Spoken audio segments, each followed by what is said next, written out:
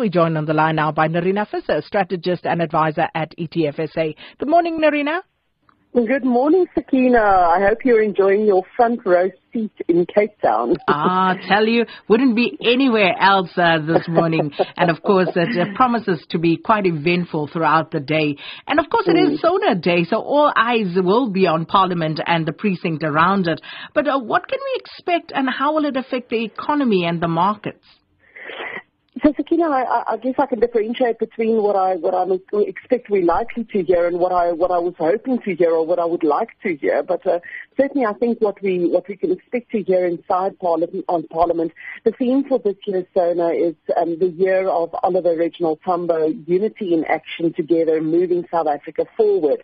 And as we're also celebrating 20 years of the Constitution and 20 years since the establishment of the National Council of Provinces, I expect that there will be a great deal of the speech focusing on the economy and in particular also on land reform.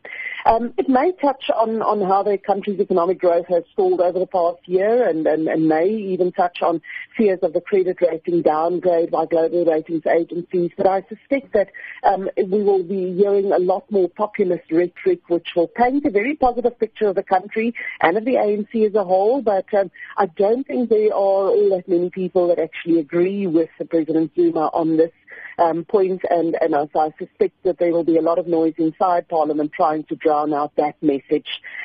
He will probably be focusing on the 12 urgent tasks for the year that the ANC has identified, and these things include items such as returning the land to the people using constitutional means, investing money in townships and rural areas, a massive rollout of broadband infrastructure and the implementation of free higher education for the poor.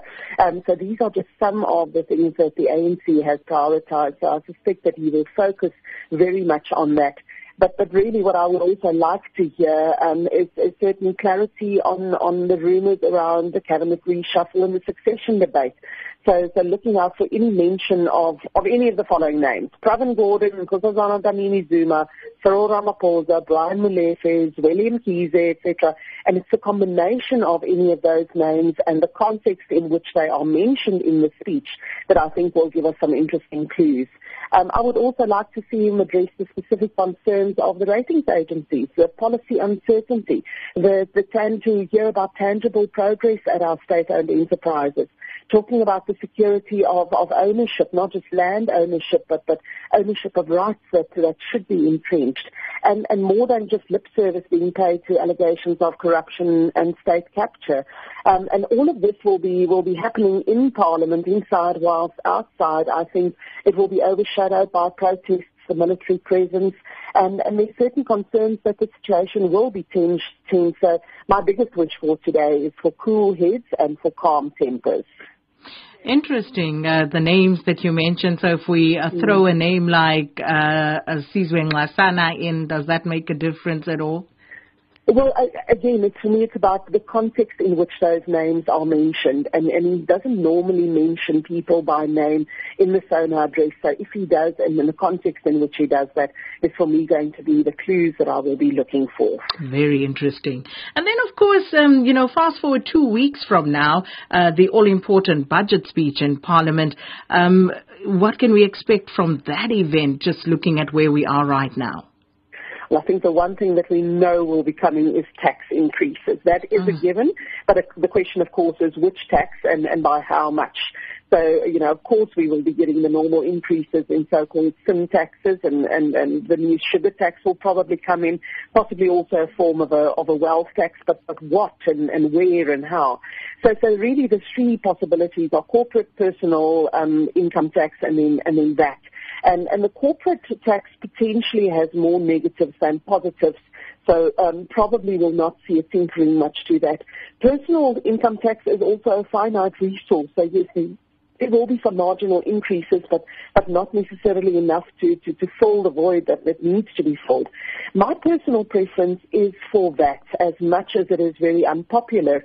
I do think that if you introduce a higher VAT rate, but with a lot more zero-rated items on basic essentials, for me, the reason why I'm in favour of that is that it is one of the easiest to gather, and it requires very little by means of system changes. One's got to look at how much benefit do you actually add by increasing a certain tax rate if it's very expensive and difficult to administer. But I certainly also on the expenditure side would love to see a lot less government rather than more, and incentives to build on this improved working relationship that we've seen between business, government and labour during 2016. I would love to also see more of a focus on import replacement industries, especially labour-intensive ones, rather than a focus on the export sector. And, I think we can learn from countries like Rwanda, for example, on how to be a facilitator of small and medium enterprise businesses. So providing physical and technology infrastructure and almost like working capital starter packs for deserving entrepreneurs to get them going. But for me, the first prize in the budget will be a focus on effective spending on education, vocational training facilities, and a return of the teacher, police and nursing training colleges. We need many more options for tertiary education and a lot less obsession with just a university degree. We spend a disproportionate amount of our budget on education, but with very little to show for it. And really what we need is to train and teach people that are fit for purpose for our economy. Well, Nerina, and you listen to all of these things, and I couldn't agree with you more on, increasing that basket of zero-rated items given the minimum wage. And one wonders, what that can achieve. So I am absolutely with you on that one. But then, of course, it feels like so much of what is happening is outside of the control of the ordinary citizen. So what can people do? What is within our control? I think there always remains the opportunity for every individual to make a difference in his immediate environment, in his community, in the place of work. And I think an attitude of what can I do for the country and for the people around me rather than sitting back and waiting to see what government can do for me is really at the cornerstone of all of this.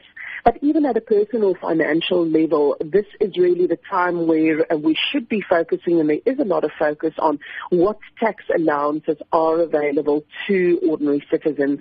And I think the two that stand out is to remember that before the end of February, that there is the annual tax allowance on tax-free investments, 30,000 Rand per individual. That goes for children as well. So really an opportunity to invest and save for yourself and for your children's future on a basis where there's no tax payable, not dividend withholding tax, no interest tax, no tax on capital gains. It really, is a wonderful dispensation that government has given us. And at the same time also there is the opportunity to make the maximum contribution to a retirement savings, to pension fund savings.